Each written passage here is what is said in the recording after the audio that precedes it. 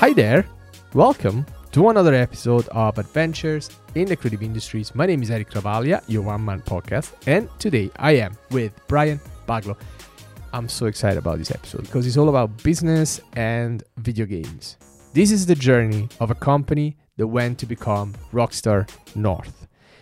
This is a journey of a game called Grand Theft Auto, and we start from the very beginning when Brian was part of the original team who made Grand Theft Auto 1. This is the time where there was no Rockstar North, but there was DMA Design in Dundee, a small studio that helped propel the video game industry in Scotland. This is the story of how the game got made, but also of how this business evolved and became the massive business that we have today. We touch on all the key points of the story, and it's great to hear Brian telling the story of this massive game to be and how just a group of guys in a room managed to make it happen. Buckle up, because this is not just the journey of DMA Design and Brian Baglo, this is the journey of a whole industry. I hope you enjoy this as much as I enjoyed making it. Here we go. Brian Baglo. Yes. Welcome to the podcast. Thank you very much, Eric. It's lovely to be here.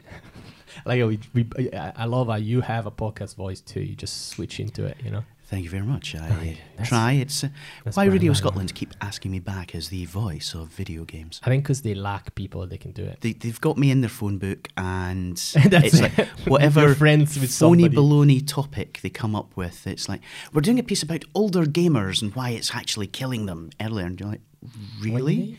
So you've got a conclusion, and then we're going to work backwards. And they're like, yeah. Yeah. Welcome to modern journalism. Oh yeah, what was the last one? It was childhood obesity. It's like childhood obesity. There's a new report that says it's like kids today are absolute bags of lard. We think video games are to blame. Can you come on and talk about it? I'm like, yes, but I am going to say that's complete horseshit. Yeah. So you found yourself, right, in one of the pivotal moments, if not the pivotal moment in the video game industry in Scotland. Yes. Because you were working for DMA Design, which at the time, they were high on the success of Lemmings, and they were working on a number of projects. They were indeed, yes. So you've been in the transition from being like a sort of like a startup, you know, air quotes, the way, because at the time, I don't think it was called a startup. God, isn't it? no. This is like a marketing thing that happens now, but like it was a startup becoming, you know, a proper company and then being acquired for peanuts compared to what happened later. And then a few years later for a lot more money, which is a different conversation. Actually, I think you might be surprised. Yeah, so basically DMA Design started a tiny little studio doing games for the Amiga. And those were the days where you could sell your game through classified ads in the back of a computer games magazine, Zap, Crash, The One, all these, you know, now seminal titles. And they had done Menace, they did Blood Money, and then they really kind of struck it big with Lemmings. Yeah. And that was really one of the very first huge global international blockbusters. You know, it sold millions. I think it says about 40 million copies or 20 million copies, something like loads of copies. Yeah. Quite a few. But it was also ported onto other devices. So it went from the Amiga and the ST to the Spectrum machines onto the consoles. And remember, back then, we didn't have, you know, the Sonys, Microsofts and Nintendos. No. And the sort of the giants that we did. We were still in the home computer revolution. Yeah, so we had Commodore was huge. Yeah, at the time, FM Towns, the Sam Coupe, Spectrum, the Spectrums, the BBC Model B. Yeah, it was so wild. Exactly. It was like the Wild West. So Lemmings was ported to around about 22 different devices. The company made not only a lot of money, but really established a reputation for creativity and originality. And so by the time I joined, they were working on two of the first games for the brand new, as yet unreleased Nintendo 64. It was called the Ultra 64. It was called the Ultra 64, but you know, okay. Oh, all right, if we're going to out-obscure each other. All right. Cool. No, kidding. But like, because I love the Ultra 64 name. I was sad when they dropped it. Yeah. But, you know, Japan and Ultraman, Ultra thing, Ultra Godzilla. So they were working on two games for the Ultra 64, and then a whole variety of games for the Sega Saturn, the PC, and the as the then embryonic PlayStation. Yeah. And so, Were you not doing some 3DO work as well, or was it not? yeah. There was a little bit of 3DO still going on, but 3DO Nobody had it. never really Yeah. achieved what it set out to do. Yeah. But so out of all, I was part of the design team, and the design team was a central resource. So we kind of provided resources for all of the teams. So there was Grand Theft Auto Tactics, where you played a giant hovering crane that picked up sheep, put them into a giant grinder and made them into tank parts, built tanks, and then sent them out in real-time strategy, Command and Conquer style. Because why would you not? Why would you not? Space Station Silicon Valley, where you were on a huge space station with robotic animals, and you were a little computer chip who could jump into all of them, and they all did different things. So, the dog became a fighter plane. The sheep could float because it looked like a cloud. And then Body Harvest, which was a Grand Theft Auto-esque, free-roaming, time-travelling, marine adventure trying to stop giant alien insects from taking over the world. Yeah, which brought a lot of drama because Nintendo was supposed to publish it. Oh, yeah. And I was following closely because at the time I had a Nintendo 64. There were so little games on the Nintendo 64. I mean, like I bought it in 96 when it came out, and they had the Japanese version. And there were no games. No, of course There not. were no games. So any game that was in development, and especially from, a reputable studio at the time. Exactly. There was us and there we was were all Rare. like following it, and it's all this big drama of like it was too violent. Nintendo didn't want to publish it anymore. Then Midway came in, and it was all this thing. God. How did you guys leave that from the inside? So it was a second party title. So second party means that we were developing it, but it was going to be published by Nintendo themselves, which was a big deal. Huge deal. I mean, like you were in the same league as Rare. Yeah. Oh, yeah. No, absolutely. It was a huge deal. Yeah. And they kept pushing us to make it a more and more kind of Metroidy. And I think where we were taking it, because it kind of did fall into the free roaming sandbox sort of genre that we know and love today. But back then, it wasn't the kind of the level-based, structured experience that I think they were more comfortable with. So they were constantly pushing for us to make it a bit more levelly, a bit more, on rails. Okay. And we kept pushing back. And in the end, they just went, sorry, guys, we're not feeling this. So, God. But then I got to go out to San Diego and spend a week pitching it to Midway. So, Did you pitch it just to Midway or to other people? We had sent out, essentially let people know that this was on the market, up for grabs, and Midway was the one that sort of came back and went, let's see it. So there were other pitches. Well, it got sent to other people, but they were the only ones who went, send somebody out for a week to come and stay in San Diego and show us the game. Did they send you? Yeah. Where do you even start? So like, did you sit down and say, right, so here is the game. This is what you do. this is one of the things that I discovered through working at DMA Design that I was actually pretty good at. So originally I had applied to work for them as a programmer, and I am at best a mediocre programmer. They had, on a good day with a fair wind and no hangover, I can throw some code together and it might work. But they had coding gods. They had people who could take 8 pages of what I had hacked together and turn it into one elegant algorithm or function. Yeah. And, I very quickly realised that I wasn't a good programmer. So I went for a job there and crashed and burned. They turned me down. And so I reapplied about 6 months later. One of my friends got a job in the audio department as an audio programmer, and sent me emails going, yay, we're out for pizza, and oh my God, check this out. Look, here's this secret Ultra 64. And I was like, right, okay, I have to work there. So I sent them, the next time they were hiring, I sent them a CV that was probably half an inch thick, and I made the most outrageous claims about... What did you say?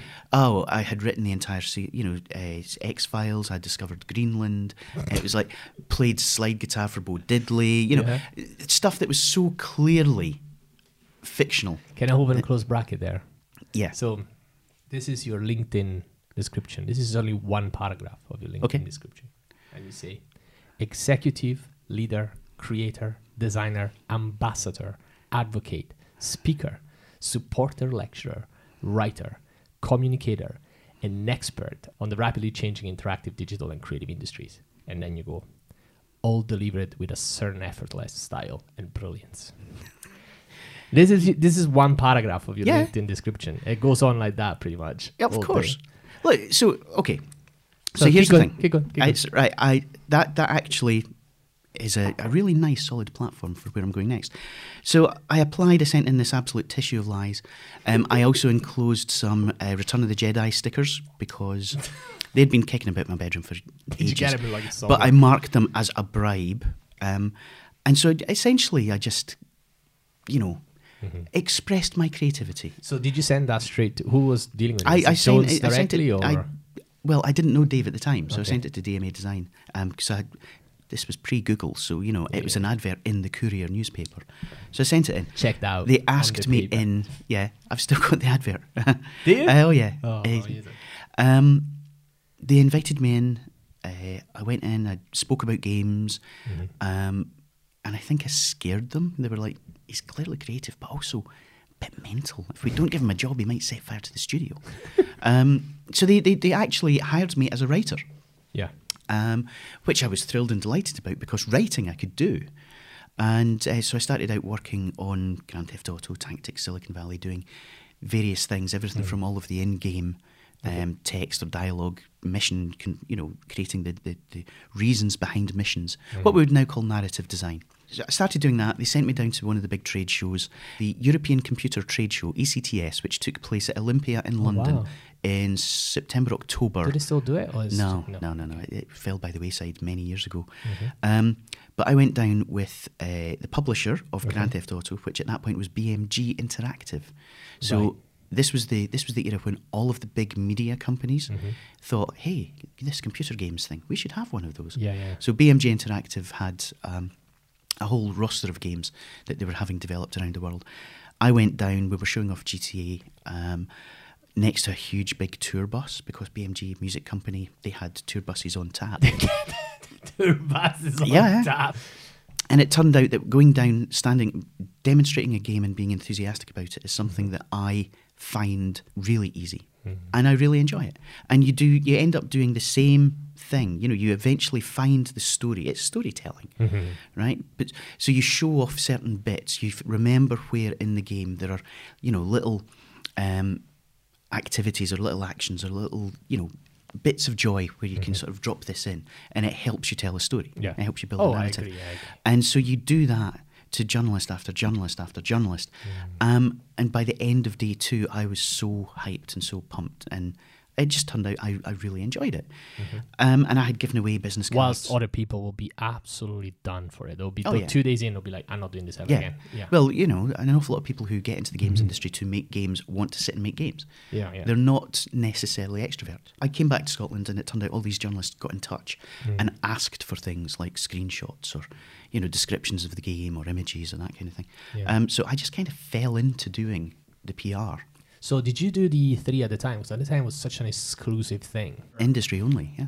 Yeah. At the time, there would be like a VHS floating about that some friends heard some friends edit, and you'd have like a copy of a copy of a copy. And I remember like whenever that would appear like 2 months later, you would see all these special games, and it would be amazing because there was really no internet at the time. So the news was like the magazines, and the magazines were always the a month media. behind. The media were all important. Yeah, and I remember one especially when they presented the M2. Do you remember the M2? That they presented like Doom, and it looked amazing. And then it was like this crazy car game, and then it never happened. Carmageddon. 3DO, and then 3DO Interactive never released that.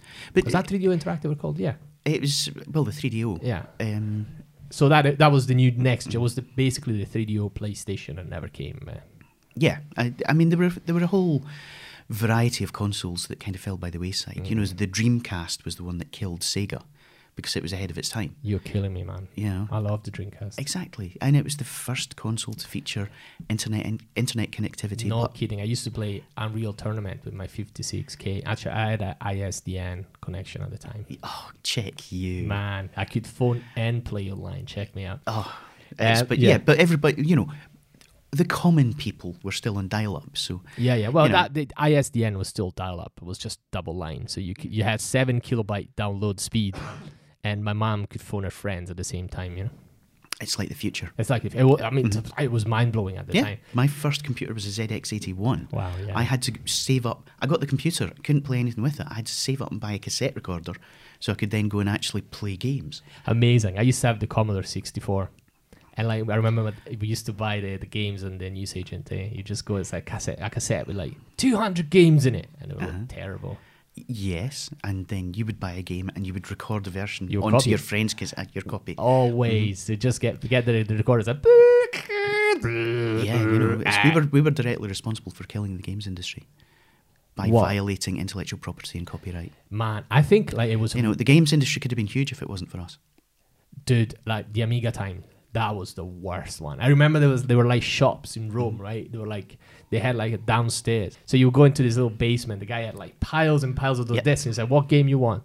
Ninja Turtles. Here you go. What game you want? RoboCop. Here you go. What game you want? Lemmings. Here you go. Oh yeah. 2,000 lira. Off you go. You know what I mean? It was like that quick. It was mind blowing. Piracy was incredible. At the time. Sales, markets, Everywhere. You could go, and they would have the boxes, so you would be, give the illusion that you could buy all of these games. Yeah. You just went up and asked, and they would go under the table and come out and go, "There's RoboCop for you, pal. All right, £5." There you go. Back when content was scarce and distribution was difficult. Yeah, it was really difficult distribution. It was hard to get. Yeah, it was games. physical. Yeah. You had to go to the bloody shop. God! Yeah, man. You couldn't even go on Amazon. You had to like drag your ass to the shop. I love that though. Like going to there were so few and far in between video game shops. It was like a mystical, magical experience to go, especially because I used to live far away from them. Yeah. And when one opened in my little town, it was just that's where I grew up. It was the same for me with record shops. I had a problem with vinyl when I was a teenager. Did you? Oh God. Because you were a teenager in 1955 or something? Yes. So it was immediately post-war. I was living in a bombed-out Eating hovel. potatoes. No, not quite. So it was the 1980s, so the era where, we first discovered music. What do you mean? Oh, because you had cassettes and were cheap and you can listen to whatever you wanted. No, I was just... It's what everybody thinks, When I was growing up, music got really good. In the 70s, punk, You're breaking my heart. prog. Right, keep going. Okay. But no, there was something about going to an actual store and browsing through all these physical products and looking for new things and having no idea. I remember Avalanche in Edinburgh, going and finding an album Rest in peace. I know. But I found an album by a band called the Smashing Pumpkins. Taking 10 minutes and going for a walk and coming back and going, no, I'm going to risk it. I'm going to take it. Yeah. It was Gish, their first album. Wow. And it was just like Mind-blowing. revelation. Yeah. That is true. Like, same with video games. I used to go in and like all you had, or unless you had read a review on a magazine by sheer luck, you would go in, look at the art box, look at the box, look at the art, turn it around, read the description, look at the 3 screenshots, and I would spend hours in the shop reading all of it and looking, and then like I would put two together, and I was like, which one should I buy, left or right? Well, that's it. Its content was scarce. Yeah. So you couldn't just throw your money away. No. It was, and so you bought an album, you listened to the album. Absolutely. And if it sucked, you would maybe go and try and sell it second hand. But with video games, it actually created an entirely different mindset for developers. Yeah. Because for people making video games, when physical products was a thing, where the retail model was the only one in town, you had to pay money before you could play a game. Then if you got it home and you thought the game sucked, we as the developer didn't have to care. It's like, we've got your money. You got away. That's why Doom became such a success. Exactly. Because the guy, ID Software, they were like, well, let's just give it away for free. If Well, they want that to was play it. the rest of it. Shareware was your opportunity to actually try things. But there was a reason back in sort of the late 90s, early 2000s, Official PlayStation magazine was the, outside the TV listings mags, was the single biggest selling magazine in the whole of the UK. Because it was the only way you could get your hands on games. Yeah, the demos CD. The demos were just phenomenal. The And demo it's- CD was a big, huge shift in the industry, I think. Absolutely. And then it's like, as soon as we got to sort of ubiquitous broadband, the PlayStation mags are languishing now, because you get your download content, the you get your demo, demos, and more of the content out there is free. So it's an entire mindset shift, not just for players but for the industry as well. So you were talking about going to Midway and practically pitching Body Harvest after all the drama with Nintendo. And how was your relationship with Nintendo at the time then? Were they all right, or were you guys like kind of bitter about it? Or not really. There was a lot going on with the company at the time, because we were in the middle of being acquired by a developer and publisher in Sheffield called Gremlin, which were huge at the time, right? Because they had loads of games. Oh, they were like one of the leading British publishers. They had the whole Actua sports series. Yes. So Actua tennis, Actua football. Yeah. Actua darts. So they were doing an awful lot of their own original content as well. So they had a really neglected classic called Realms of the Haunting, which was almost like a interactive movie. You know, because CD-ROMs had just come out and it was a thing. Realms of the Haunting. It was like a full 3D, FPS, but with a supernatural twist. I have no memory of it. No, I don't think it really set the world on fire. I don't even know if you can track it down. Maybe Good Old Games has a copy. Anyway, Gremlin were in the middle of acquiring DMA Design, because despite the fact that GTA was in production, it was before it had come out, before it achieved global success. We weren't doing the deal with Nintendo anymore, so Midway picked up the publishing rights, but only in the US. In the UK and Europe, it was Gremlin that published Body Harvest. Okay. And we were still working on Tactics and another game, Wild Metal Country. So we had this weird situation where BMG Interactive were publishing some of the games that DMA were doing, and Gremlin were doing some of the other games. And then at that point as well, BMG decided that this whole video games thing wasn't really for them, so they started to look at, potentially getting rid of their games division.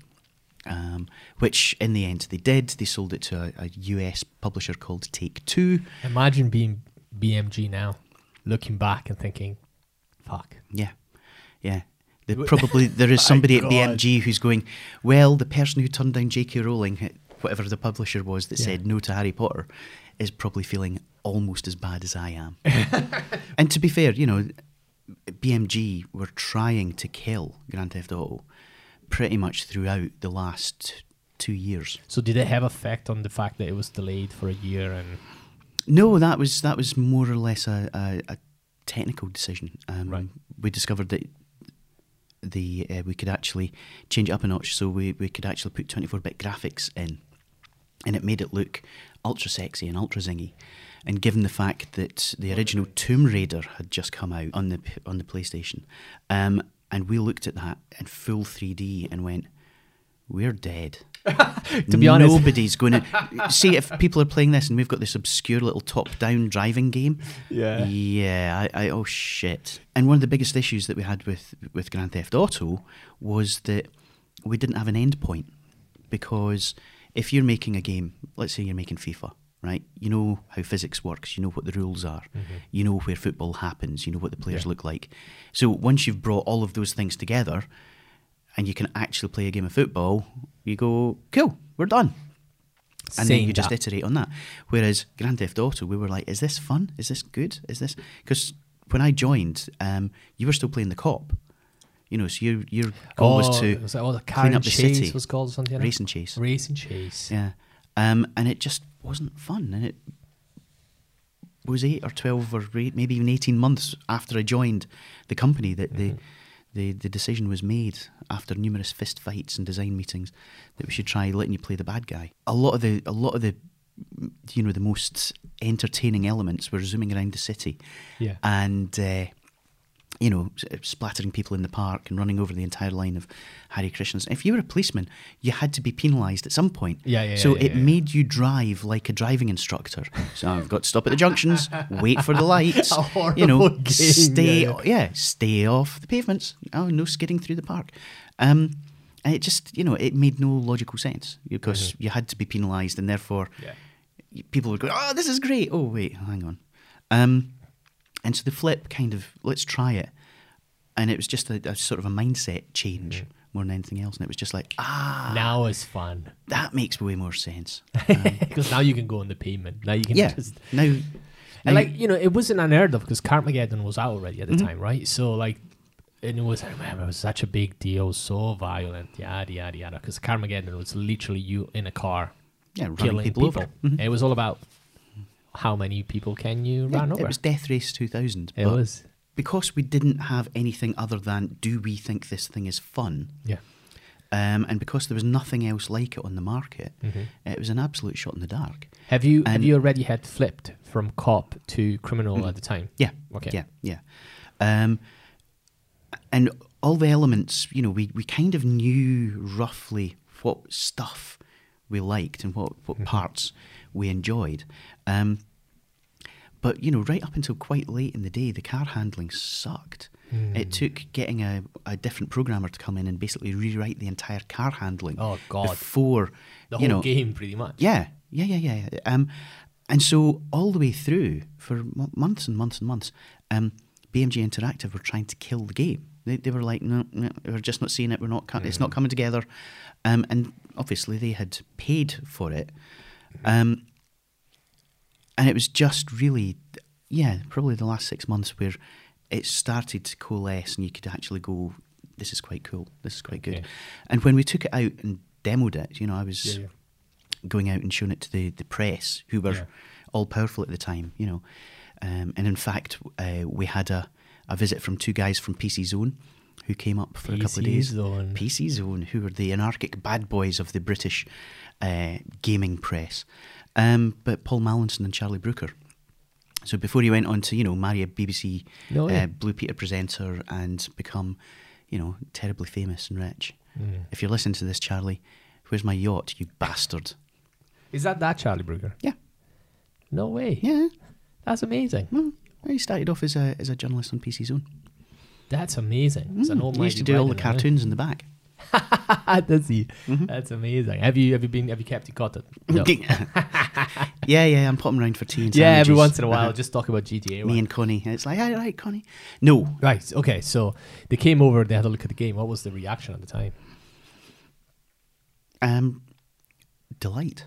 They liked it, okay. Yeah, because if you just saw screenshots, it didn't necessarily look the best and it looked really obscure. And as I say, I was the writer. I fell into doing the PR, so I ended up writing all the background stuff, all the, you know, what we would call a press kit to send out to the journalists. And I just wrote what I thought made sense, you know. So the whole living, breathing city thing was me, and the notion that it was go anywhere, do anything. What we now call sandbox, and it was that freedom, and it was all of the little touches. So you drove down an alley and there was boxes, and you could smash through the boxes because that's what you'd seen in video games. That was what you'd seen in movies. I do beg your pardon. And then a lot of the missions were just basically cribbed straight from our favourite crime capers and our favourite crime movies, because we had pagers. So there was no speech. No. As such in the game. Pager messages, 120 characters. So when Twitter came out, I was like, this seems eerily reminiscent.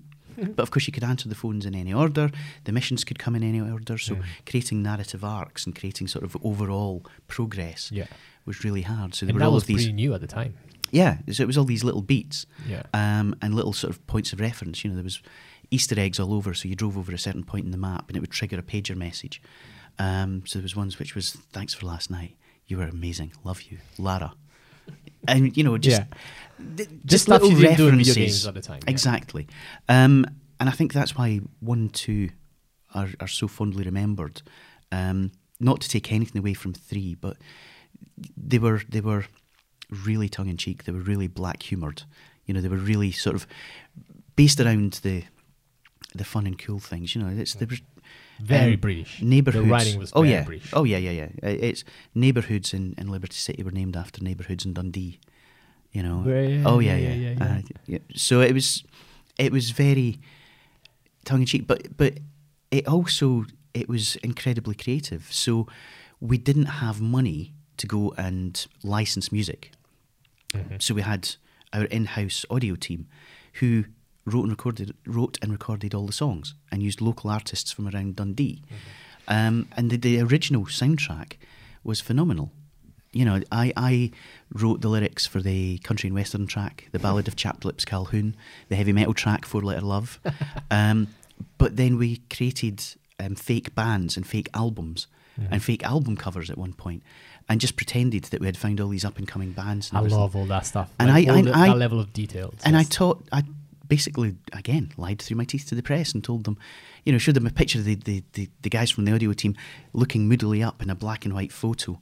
I said, I can't remember which band it was, but they've just, they're playing tonight at Unit 17 in Dundee, because it sounded clubby, but Unit 17 was basically the part of the industrial park where they worked. Yeah. And so just led people to believe that, you know, we were far more cutting edge than we were. And it's amazing that all of this, because Lemmings was a success. So you could hire people to do the music, and you could hire people to do the programming and stuff like that. It did. It created the platform that allowed the company to grow. Yeah. In the way that it did. And like, it's amazing how like Lemmings itself, it's kind of disappeared now in the last decade. You know, you don't really see it went through Psygnosis ended up with the intellectual property. Psygnosis were acquired by Sony Computer Entertainment Europe. So Sony now Psygnosis, they made the original Wipeout as well. Yes, yeah, which was amazing at the time. Absolutely. Also full 3D. Also, we saw that on the PlayStation and went, oh, cock. I was more excited about Wipeout, and I had like the big box for PC than I was about Tomb Raider. Because Wipeout felt like so good, fast and simple, but yet like complicated, and they added the sort of like shoulder button to like drift left or right, and it was good. It was good. Oh, it's fantastic. I still love Wipeout. You know, not a huge fan of racing games unless there are gravity torpedoes, and I agree. 100%. Unless I can blow the crap out of something, then it's the whole Gran Turismo just leaves me cold. I played a lot of Gran Turismo 2, but not really. After a while, I just get bored. I know you're trying to improve your timings. That's it. A lot of people like racing games. I'm not saying they're absolutely wrong. I mean, Assetto Corsa is a massive success, and he's pretty much like driving almost. Absolutely, but you know, you look at Dirt, you look at Forza, you look at all of there's huge success there, and some of the franchises are enormous. The last driving game I really enjoyed was Burnout Paradise. Same, loved Burnout Paradise. They just refined the whole Burnout. And Burnout Paradise was like the end all be all of crash and burn. Yeah. Sort of like driving games. Let's go and make some chaos. So good. Like the camera choices are really good. It sucks that you have to sign up to Origin if you want to play it. It's a nightmare. I just screw that. Yeah. So GTA 1, the press, PC Zone, they liked it. Yep. And then what happened after? So the press picked up on it. We had been doing everything in-house. It got closer to launch, and BMG made the decision that they were going to hire Max Clifford as a publicist, as a PR, to kind of hype the violence and irresponsible side of things. Wow. You know, steal cars, run over cops, do all of this. So I was the PR guy by default. Just because there was nobody else. There was nobody else in the company who could write a press release or who was willing to pick up the phone and go, "Hello, is that PC's right? Who do I talk to?" So I was making it up as I went along. Yeah, and that's also to say that at the time, CEOs weren't such like, you know, rock star in companies. Like, you know, it's not like David Jones go out and talk about his games. No. I think that was like Peter Molyneux. That's the one. He was the one that kind of broke the mold in that respect, because he loved being on stage in and limelight. Yeah. Yeah. No, I mean, Dave, I was in the office opposite his in the DMA offices, and I would sort of get a call from a journalist. I would put the journalist on hold. Phone Dave, right? I've got such and such on the line. You're going to talk to them? You've got time? Yeah. Okay. Are you really going to talk to them? Okay, right? Are you sure? And then so I would go back to the journalist, and all I'd hear is a click, and it was his office door, and he would have legged it down the corridor. He just really didn't like talking to journalists. He didn't like it's quite a Scottish thing, which is you know, and it's still true to this day, so downplaying, you know, what it is you're working on. And as the PR guy, it made my life hell. Because if you can't get excited about your own game, you're not going to be able to enthuse anyone else. Yeah. I mean, like, to this day, it's still rock and rolling, because he was working with the guys at CloudGen, right? And then they got bought off by Epic. And now we have an Epic office in Edinburgh. Yeah. And, like, you know, the guy, Maurizio, that runs it is a lovely guy, and they're really doing well. I mean, I'm so happy for them. Yeah, a Really little bit of happy. Fortnite comes to Scotland. So It's incredible. Now we have the two biggest game in the industry in Edinburgh. yeah. Get that, London. Yeah, don't start me. But it's if only the rest of the industry was doing quite so well. Yeah, that's something I really want to touch on. Okay, so the last thing about DMA Rockstar North is the people. Clearly, like, David Jones, he was the guy that started it together with a team of like 3 or 4 people, right, at the beginning, and then they all you guys were making games, and they hired a bunch of people, and yourself included. But it came the time where you guys got acquired by Gremlins Interactive, right? Yeah. And then you kind of like coasted with Gremlins for a while until Gremlin were themselves acquired. Yes, by Infogram, and that must have been quite a big deal for the office. It was crazy. And now by this point I had jumped ship, so I had left to go and work at Rockstar. So you were working with Rockstar in San Diego, in New York. In New York. So the way it worked was GTA 1 came out, and it just kept selling and selling and selling. You know, normally you've got quite a big spike. You've got a few weeks, so you hype the hell out of a game to try and get as many units sold as you can, and then the drop-off is really severe, because 12 weeks after the game comes out, 3 months after the game comes out, that's it. In a lot of cases, you just couldn't find it in the stores anymore. But GTA just kept going. You know, for well over a year, the sales numbers just kept going up. And a lot of it was down to word of mouth. We were doing an awful lot of work in-house.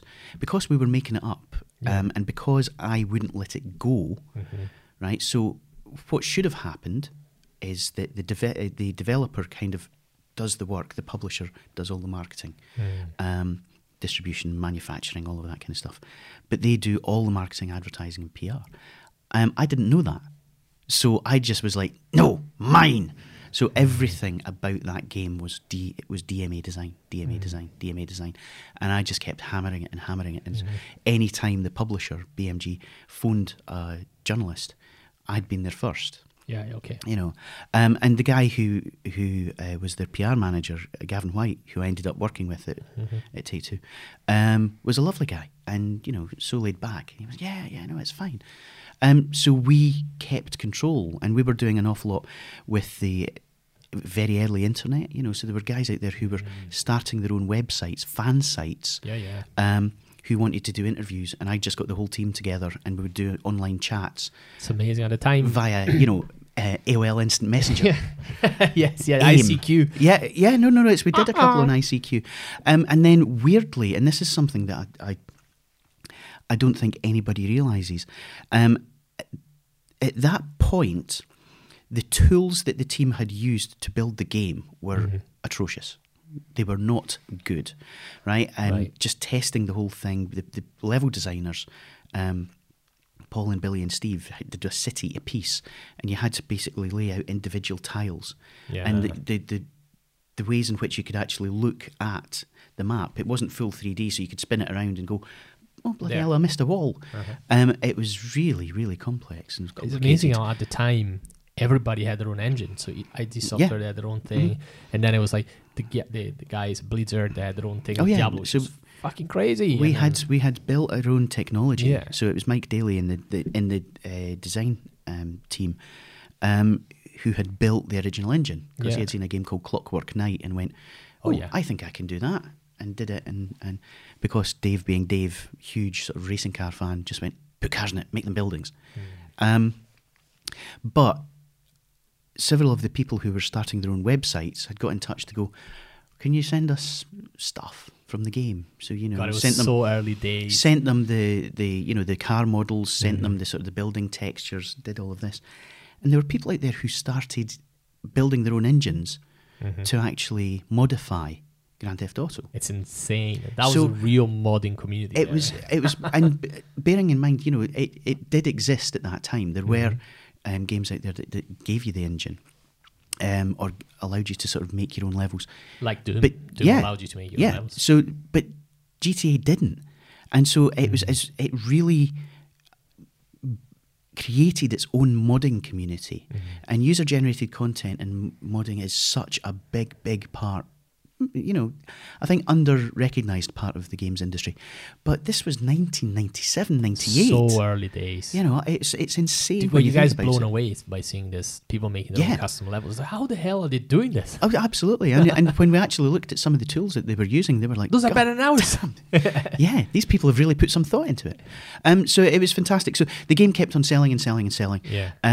I got the opportunity to go and work at Rockstar because they had said immediately, or BMG had sold to Take-Two. Sam Houser had moved to Take-Two and pitched them this idea for a label for gaming which focused on mature content called Rockstar. Take-Two at that point had done quite a lot of interactive movies under a Killing Moon, and they were an established but not particularly innovative or edgy company. So it was a guy called Ryan Brandt who started it, who actually died last year. So he started the company, came from quite a wealthy family. And so when they bought all of the games from BMG Interactive, part of that whole package was Grand Theft Auto. Right? And so along with that, they got some of the staff because it was an ongoing concern. Sam Houser was there, and he pitched Ryan the idea of this mature games publishing label. Wanted to call it Rockstar Games. Okay. And that's how Rockstar started. And so I got headhunted. Rockstar New York. Yeah. So it was headquartered in New York. Right. It was a publisher, and it was going to focus entirely on games for an adult audience, a mature audience. And you were one of the most skilled PR guys out there at the time. No, I was making this shit up as I went along. I know, but in terms of like violent games, I mean, GTA came out, it was doing very well, so you were like the guy to hire at the time. Yeah. So I got asked to join the team as their first global PR manager. Wow. Which is quite a good job title to have. I even had a business card that says "Je suis un rockstar." What happened then? Because that was huge, right? You joining Rockstar must have been like, oh, joined shit. Rockstar. Was it easy to leave DMA after? No. Joined Rockstar, moved out to New York, lived in New York for a few months, but I was actually officially going to be part of Take-Two in Europe. So went out, lived in New York for a few months. Because of the way that the whole pay and everything, they managed not to pay me for most of the time I was out there. It was going to be the European lot, and I had to go and sign things, and the fax machine wasn't installed. I don't know. It was one of those weird things that nowadays I would have been like, yeah, sorry guys, I'm out of here. Yeah. Not paying me, but I was in New York. I was in my 20s. I was just like living the dream on money that my parents and grandparents were wiring to me on a weekly basis. Wow. I was living. Did you pay at all? No. Wow. Yeah, I got to know the street corner knish vendor really well, and all the places that did falafel for $1. Wow. Anyway, I was still in New York, so it was great. Then they moved me to the European headquarters in Windsor. So I went from the city that never sleeps to basically Trumpton, where they closed the road outside the office twice a day to march the guards up to the top of the hill, and then to march them down again. And then alongside Grand Theft Auto 2, or GTA 2 as it was being rebranded, there was a whole host of other titles that came out through Take-Two and through Rockstar. Some were good, some were bad. Anything big at the time? Hidden and Dangerous. Yeah, was probably the one, which was the first sort of squad-based World War II, not shooter, but kind of action-adventure. There was one called Flying Heroes, which was very surreal. So you played knights, dragons, flying teapots, all of this, and you flew around and basically killed other people. We had all of the Gathering of Developers games for distribution in Europe. So I don't know if you remember God Games. So they did Kiss, Psycho Circus, and Fly, which was the competitor to Flight School. So they were the indie version of Rockstar. So they were a real sort of ragtag bunch of rebels playing by their own rules who wanted to shake up the whole publishing system. And they were published by Take-Two, well, Rockstar. By Take-Two in Europe.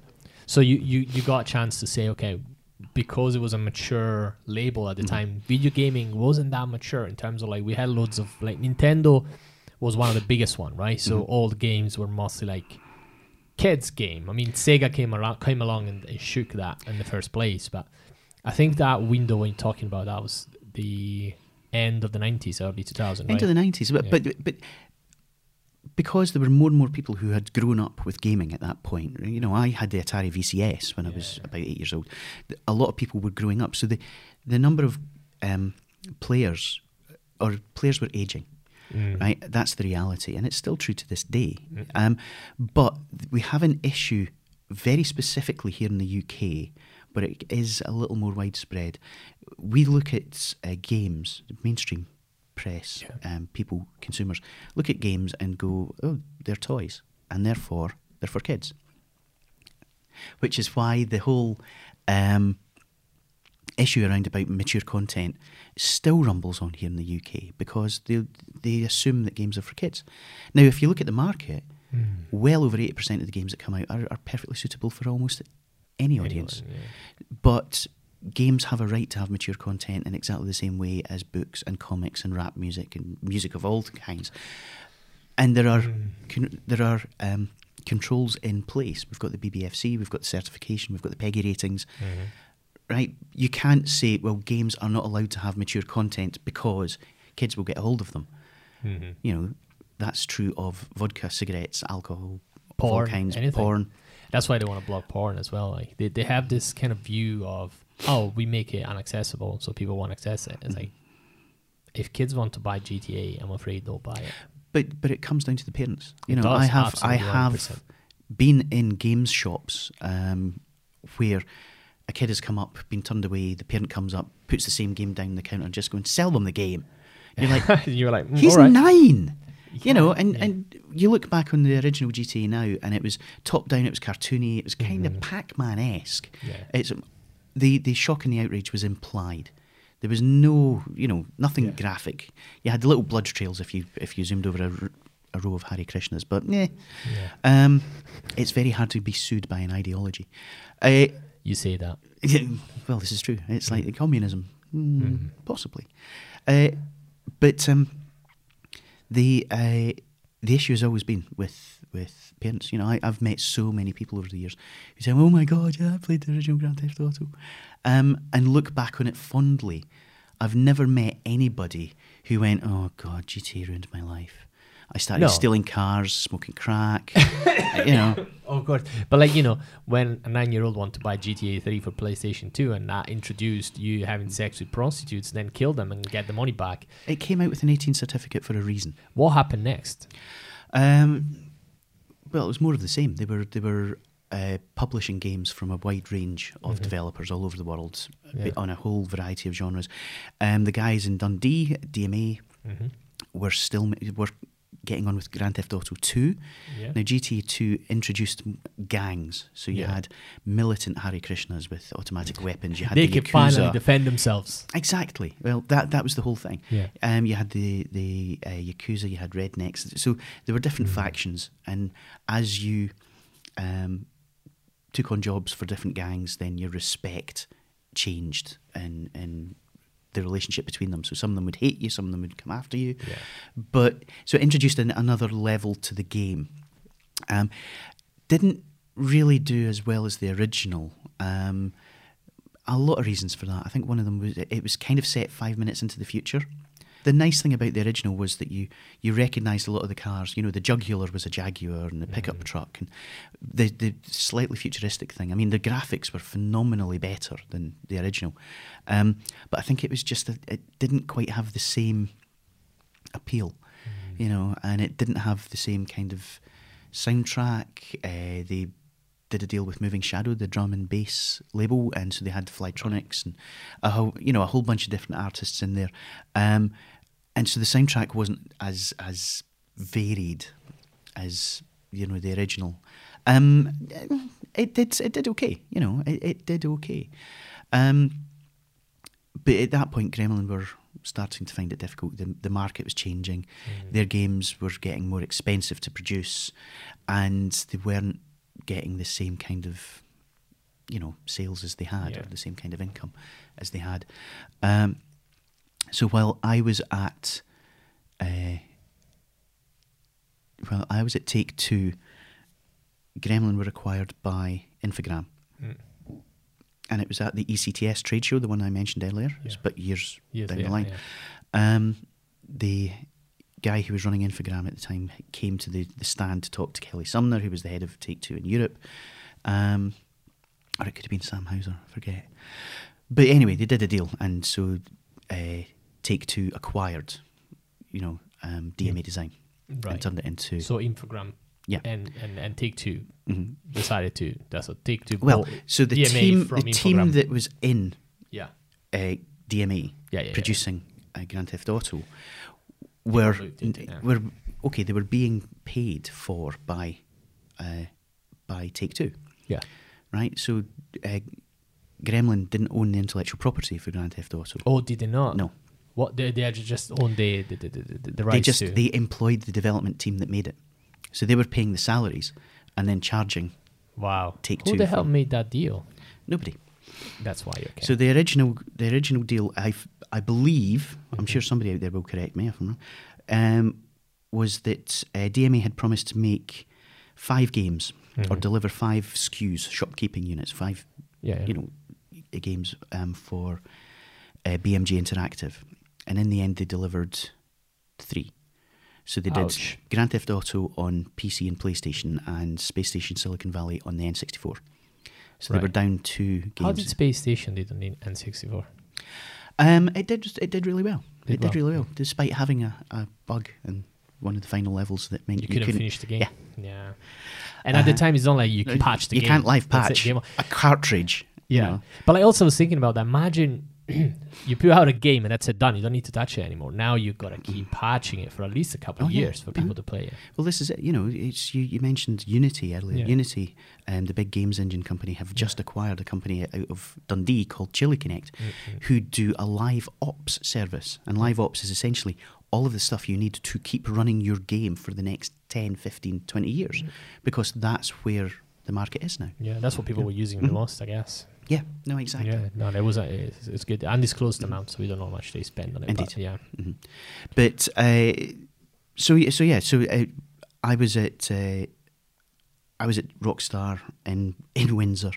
DMA became Rockstar North, and then around about 6 months after that, they decided that I was going to move back up to Scotland. Because, and this is another piece of a very, very obscure video game history, they were going to merge DMA Design, Rockstar Games, and a technology company based in Israel called Pixel Broadband, I believe. Right. They were going to merge them all together and create something called Broadband Studios. So you would have the developer, the publisher, and the technology. Pixel Broadband had a technology platform that would allow you to build a game and then publish it on many different devices. Oh wow! So there was like early days Unity or Unreal Engine. Exactly. And this was when Criterion Renderware was still, the big boy on the block. Oh, totally Yeah. forgot about Renderware because GTA 3 was built on Renderware, Yeah. wasn't it? Wow. Okay. Yeah. Exactly. So it was ahead of its time, and they were going to merge the studios. They were going to take it to the market. They were going to IPO, and I was going to go up and basically be the front guy, the PR guy for all of this. Huge responsibility. Oh yeah. Never happened. Never. Ah. So the IPO failed. Whether it was the technology wasn't up to it, whether the deal Right. they had put together. Anyway, it didn't happen. I arrived on the Monday. On the Thursday, they announced that they were closing the Dundee studio and moving everyone to Edinburgh. Oh wow. So I spent the next 3 months, me and the head of test and a couple of the testers, because you don't need testers. They had just started working on GTA 3. You don't need a PR guy, you don't need testers when you're in the very, it's very early days. yeah. So we decommissioned the office. We were, all the Silicon Graphics kit went in one office, all the desks went in another office. Oh no. And it ended up just like 4 of us sitting at desks facing each other with a T1 leased line, to Yeah. give us the really fast internet. And I had a PC each.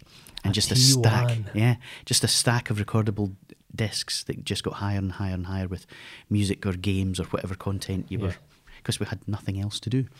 That's boring. It was really dull. It was so really dull. You went from like going all to these places and all like the E3, all the big events in video game, and to just sitting in a room. Well, I moved down to Edinburgh, and so they were working on GTA 3, and I was like, okay, cool, let's be a writer. Yeah, let's get on. We'll go back and we'll do this. And but they had actually hired a proper writer. Oh no! So they had hired a guy who had actually, his business card said writer, so he must have been a writer.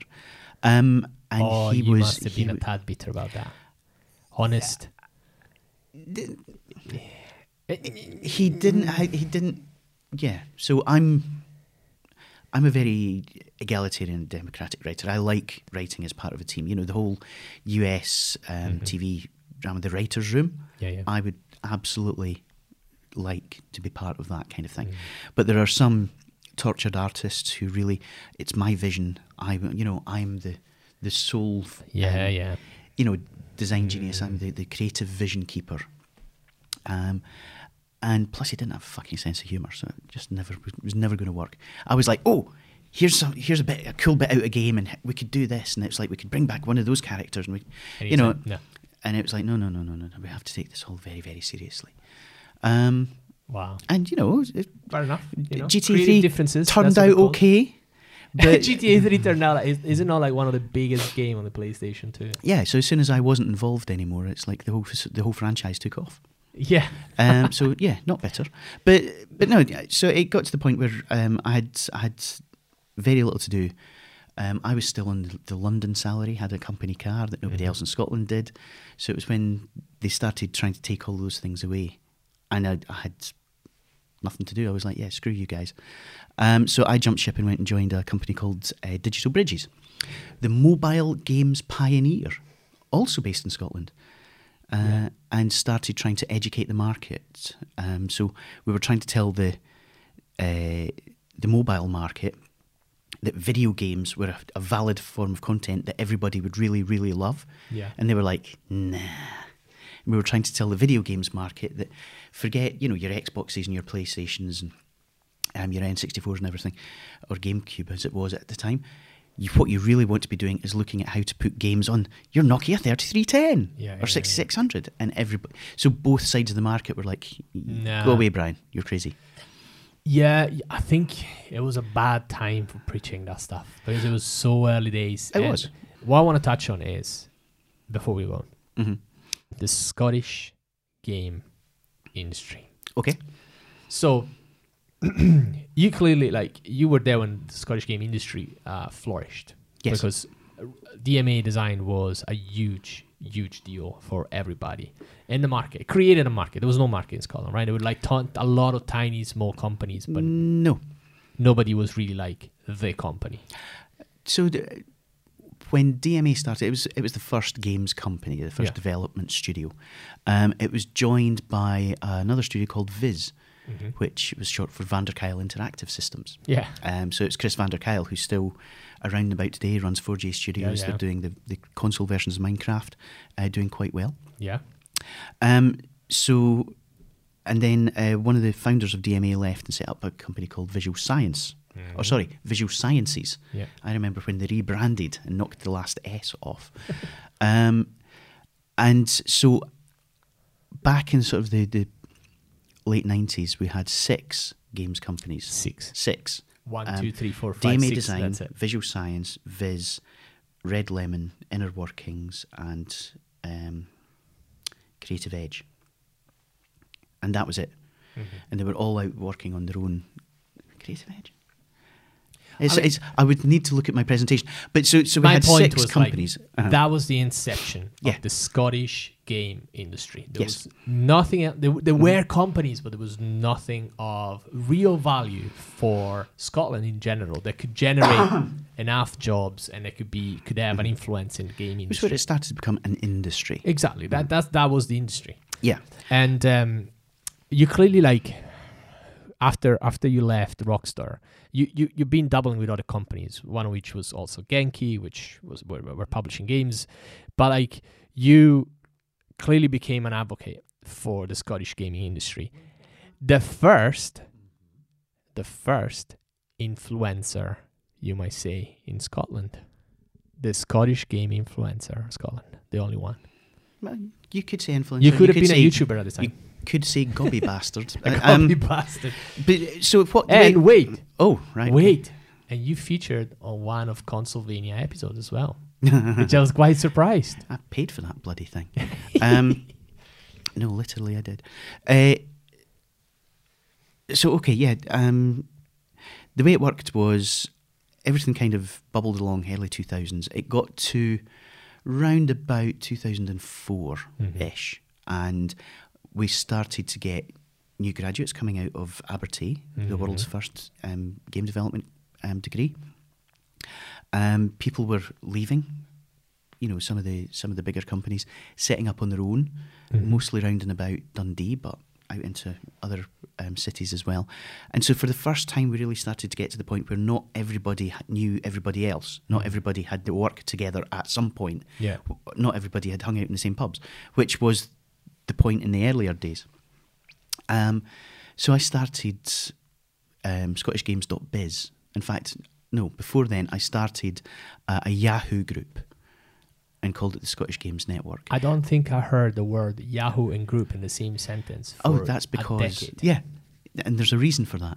But it was a way to sort of help give people a focal point and let them meet each other and say, hey, we're such and such and we're doing this. That was okay for about a year, and then I turned it into a WordPress website or blogger web. Turned it into a website, yes. Anyway. ScottishGames.biz. Ran it for a couple of years and started to sort of look at who was doing what and sort of throwing up news stories and just trying to create a focal point, because there was starting to be some interest in the games industry. Then Facebook had started to make a splash. It started to change things, and there was a new platform called Ning, N-I-N-G, which let you build your own social network. Yeah. So I turned it into a Ning ring and ran that for a year. I was like, hey, we're all citizen journalists, but everyone can have their own group. So every company can create their own profile. Every graduate can start their own... early days Slack. Basically. And just nobody used it. No. Crashed so and burned. After 18 months of that, I went, actually, screw you guys. I'm taking back control. So I turned it into the Scottish Games Network that we have today. It has evolved and changed over time. But so really just trying to create a platform for the industry. And I didn't give anybody a choice. If you're working in games or involved in games in Scotland, you're a member. Sorry, you don't get to be. You don't get to. You don't get to be on the outside, because we've got two UK-wide games industry bodies, UKI and Taiga. Now they're both based down south. They don't have any kind of boots on the ground in Scotland. We've got a completely different infrastructure up here. We've got Scottish Enterprise, Creative Scotland, as we do now, Scottish Arts Council, Scottish Screen, Business as it was Gateway. back then, Business Gateway. It's a completely different route into market, and the support that's available is completely different. So I would say it's fragmented. Lots of support, but it's fragmented. You have to know about it. Otherwise you wouldn't get it.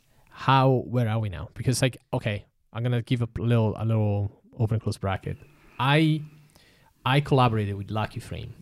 Do you know, Jan Sesnek is one of the nicest guys. He's been on the podcast. He's one of the nicest guys I've ever met. Awesome.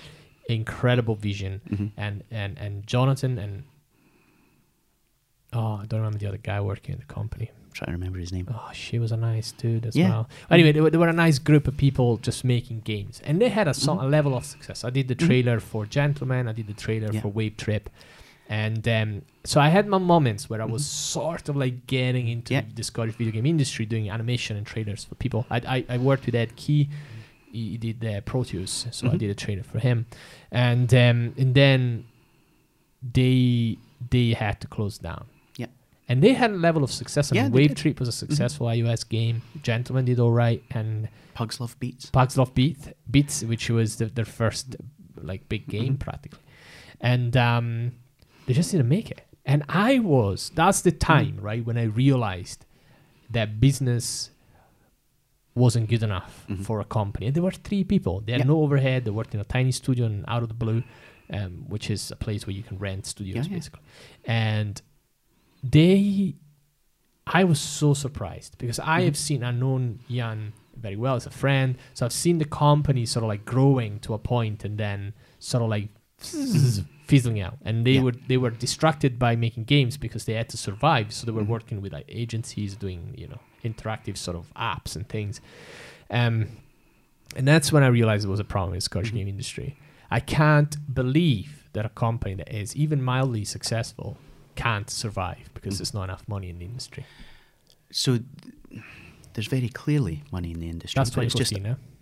unevenly distributed. Uneasily distributed actually might work better. Okay, so the games industry has changed. Yes. The games industry is constantly changing. It's being forced to change by not just the tools and technologies and the platforms, but the routes to market, the business models, and the fact that there is so much more content out there. The challenge for a game developer these days is not making the game. It's surviving afterwards, Right?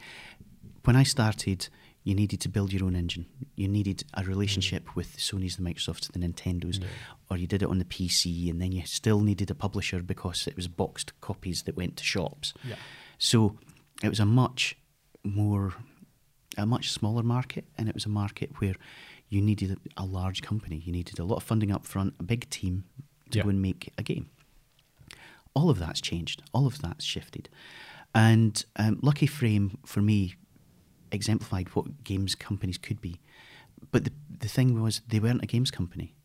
They were artists. They were creators. They were, yes. Right? The Pugs Love Beats, I would argue, is not a game and shouldn't be thought of it as a game. It's a sequencer where you dress up adorable little pugs in outfits and send them to go and collect heart-shaped beats. They also made Bad Hotel, which won the BAFTA. Bad Hotel. Yeah. They were one of the most creative and one of the most original thinking companies and yet out couldn't there. survive.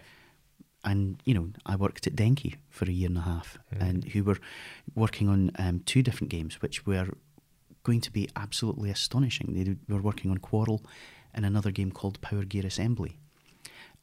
Quarrel did come out eventually, so it's Risk meets Scrabble. It's still a phenomenal game. Can't get it anymore because the publishers sitting on it won't do anything with it. And Power Gear Assembly never saw the light of day, which was you were going to be actually building military machines, helicopters and tanks and all of this, but in a really fun kind of way. So it was almost like a series of mini games. Really nice, really, really nice stuff. But this is the issue. So the industry moves, and the way in which you connect with your player, the way that you monetize the player, changes with it. And if you are a developer and you are reliant on getting money from a publisher to make something, you're wholly reliant on that publisher to keep your doors open. Yeah. And this is why we lost so many of the original 6 companies. They pretty much, the majority of them were doing work for a big company who then went, nah, or that company went down the tubes, or that company was acquired. And that was it. So it rippled all the way down the chain and killed them. The reality today, where we're at right now, is that content isn't scarce. No, right? You're not competing. Like once upon a time, you put in GTA, you're competing against Tomb Raider, you're competing against Wipeout. Not even, because those were different type of games, a different type of gamers, so different type of games. But now you're competing with YouTube, you're competing with Netflix, because the media is being consumed today is different. Exactly. The way I like to put it is, we as the games industry are in a war for attention. And we're out competing directly with Amazon Prime and Netflix and YouTube and Spotify, going out for a walk in the fresh air, going to the pub with your mates, reading a good book. People only have so much time in their day, and we are only now interested in excellence. You're also skewed because you don't have access to the data that these companies have access to. Netflix knows exactly what to produce to engage you and your family. The same as Amazon. Amazon knows exactly what to produce, but the gaming industry doesn't know. The games industry can and should. So we mentioned Unity. The other company that Unity acquired here in Edinburgh was called Delta DNA, formerly known as Games Analytics. And so they actually have that kind of insight, that kind of input. I'm running an event in Dundee in March as part of the Data Fest called Designing with Data, the Future of Games, looking at the ways in which games companies have to understand their data.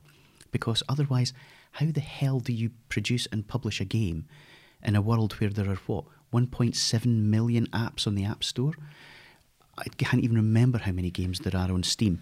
And what you're doing is going to pour 100% of your time and attention and resources and love into making something, and then at the end do the equivalent of toss it over your shoulder and say, well, I hope that goes all Angry Birds. Even Angry Birds 2 didn't go all Angry Birds.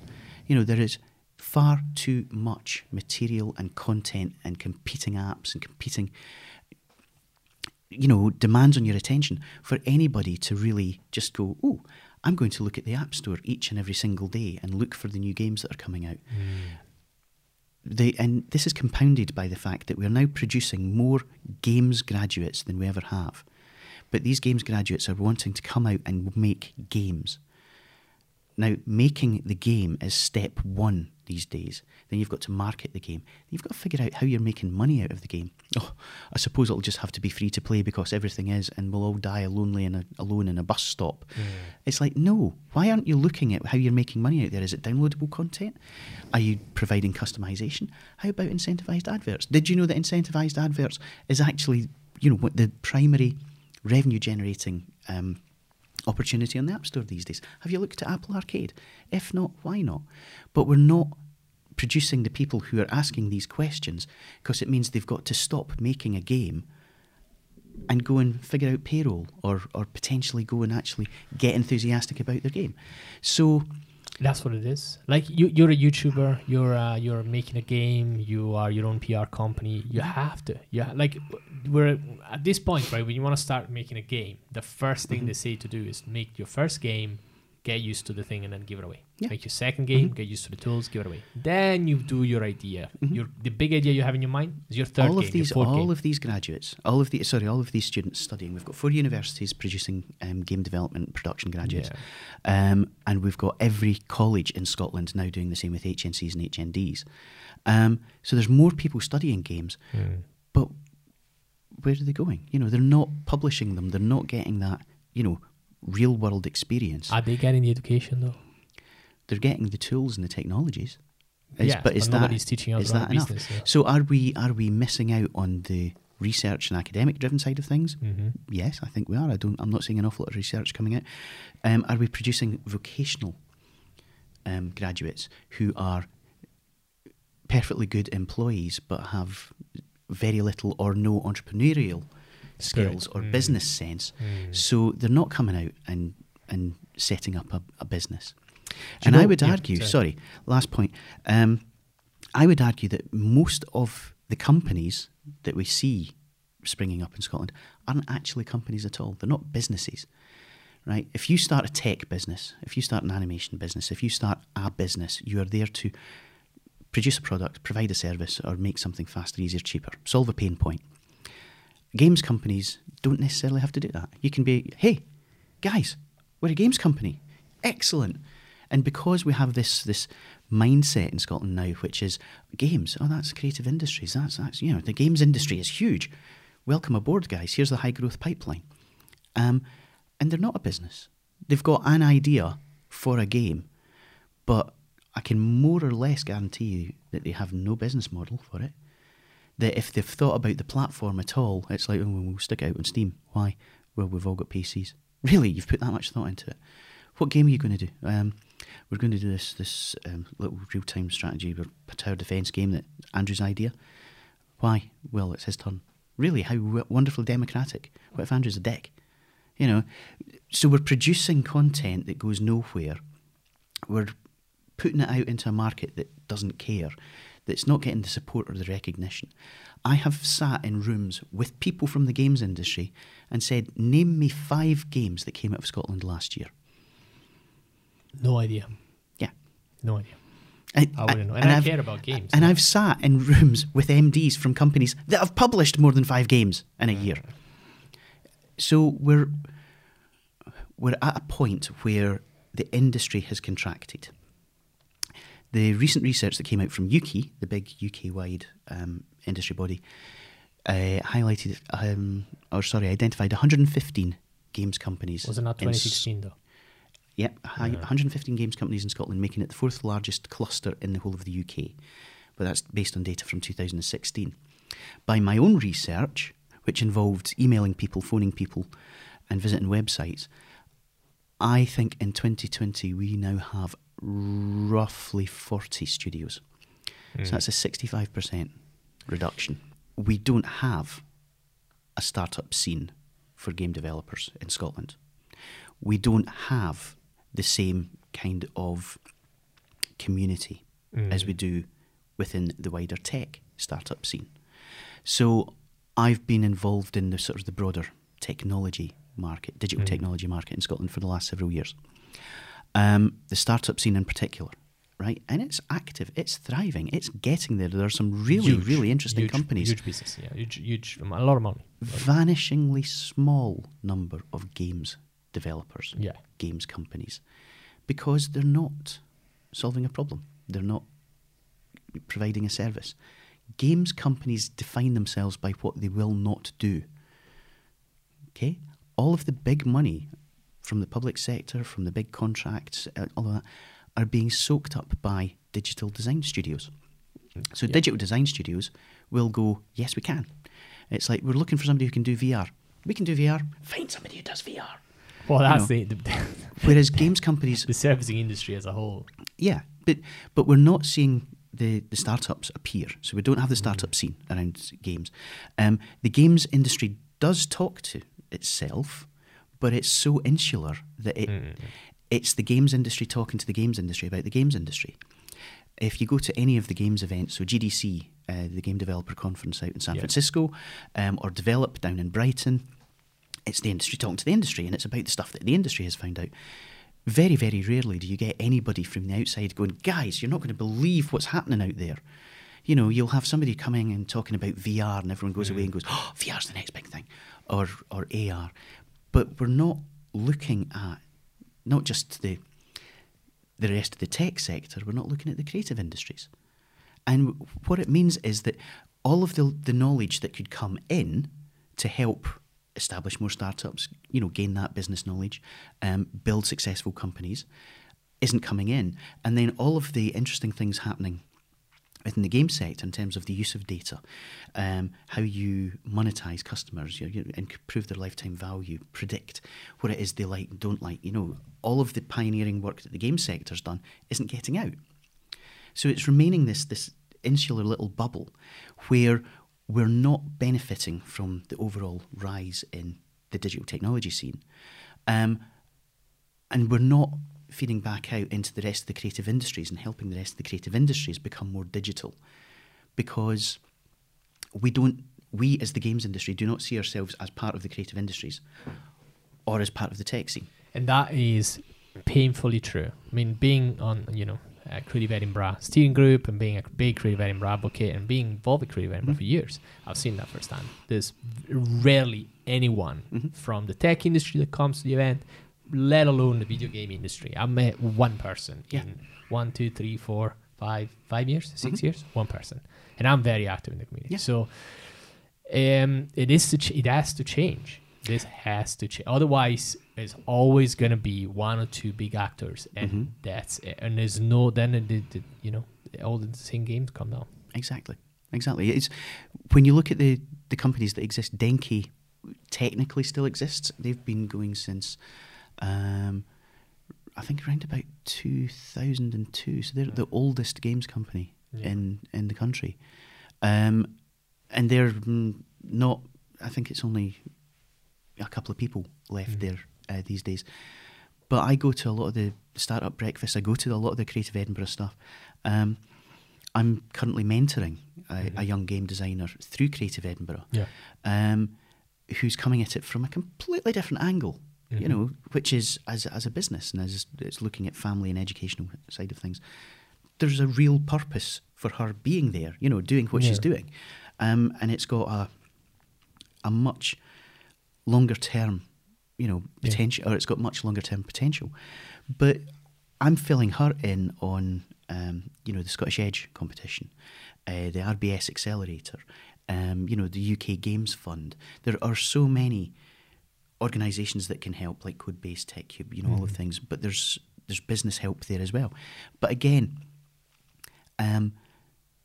she's gone out and she's spoken to the games sector and kind of has not had any of this being fed back. So all of Scotland's successes in the video game sector are kind of fading into the distance, right? Rockstar aside, 4J Studios aside, Minecraft's doing phenomenally well. They've done some really clever things. We've got a few studios that are doing really nice work. No Code in Glasgow have won multiple awards for their last few games. Tag Games have just moved into bigger offices. Outplay are doing fantastically well. But then Outplay, like many others, they make games, but also have to work with clients and offer services to survive. That's what needs to be now these years. But that's their business, is they do work for hire. They're building games based on licenses. They've got their own intellectual property based on really successful games, match 3 games. But they've discovered a way of capturing people when they bounce out of Candy Crush or Bubble Witch Saga or whatever it happens to be.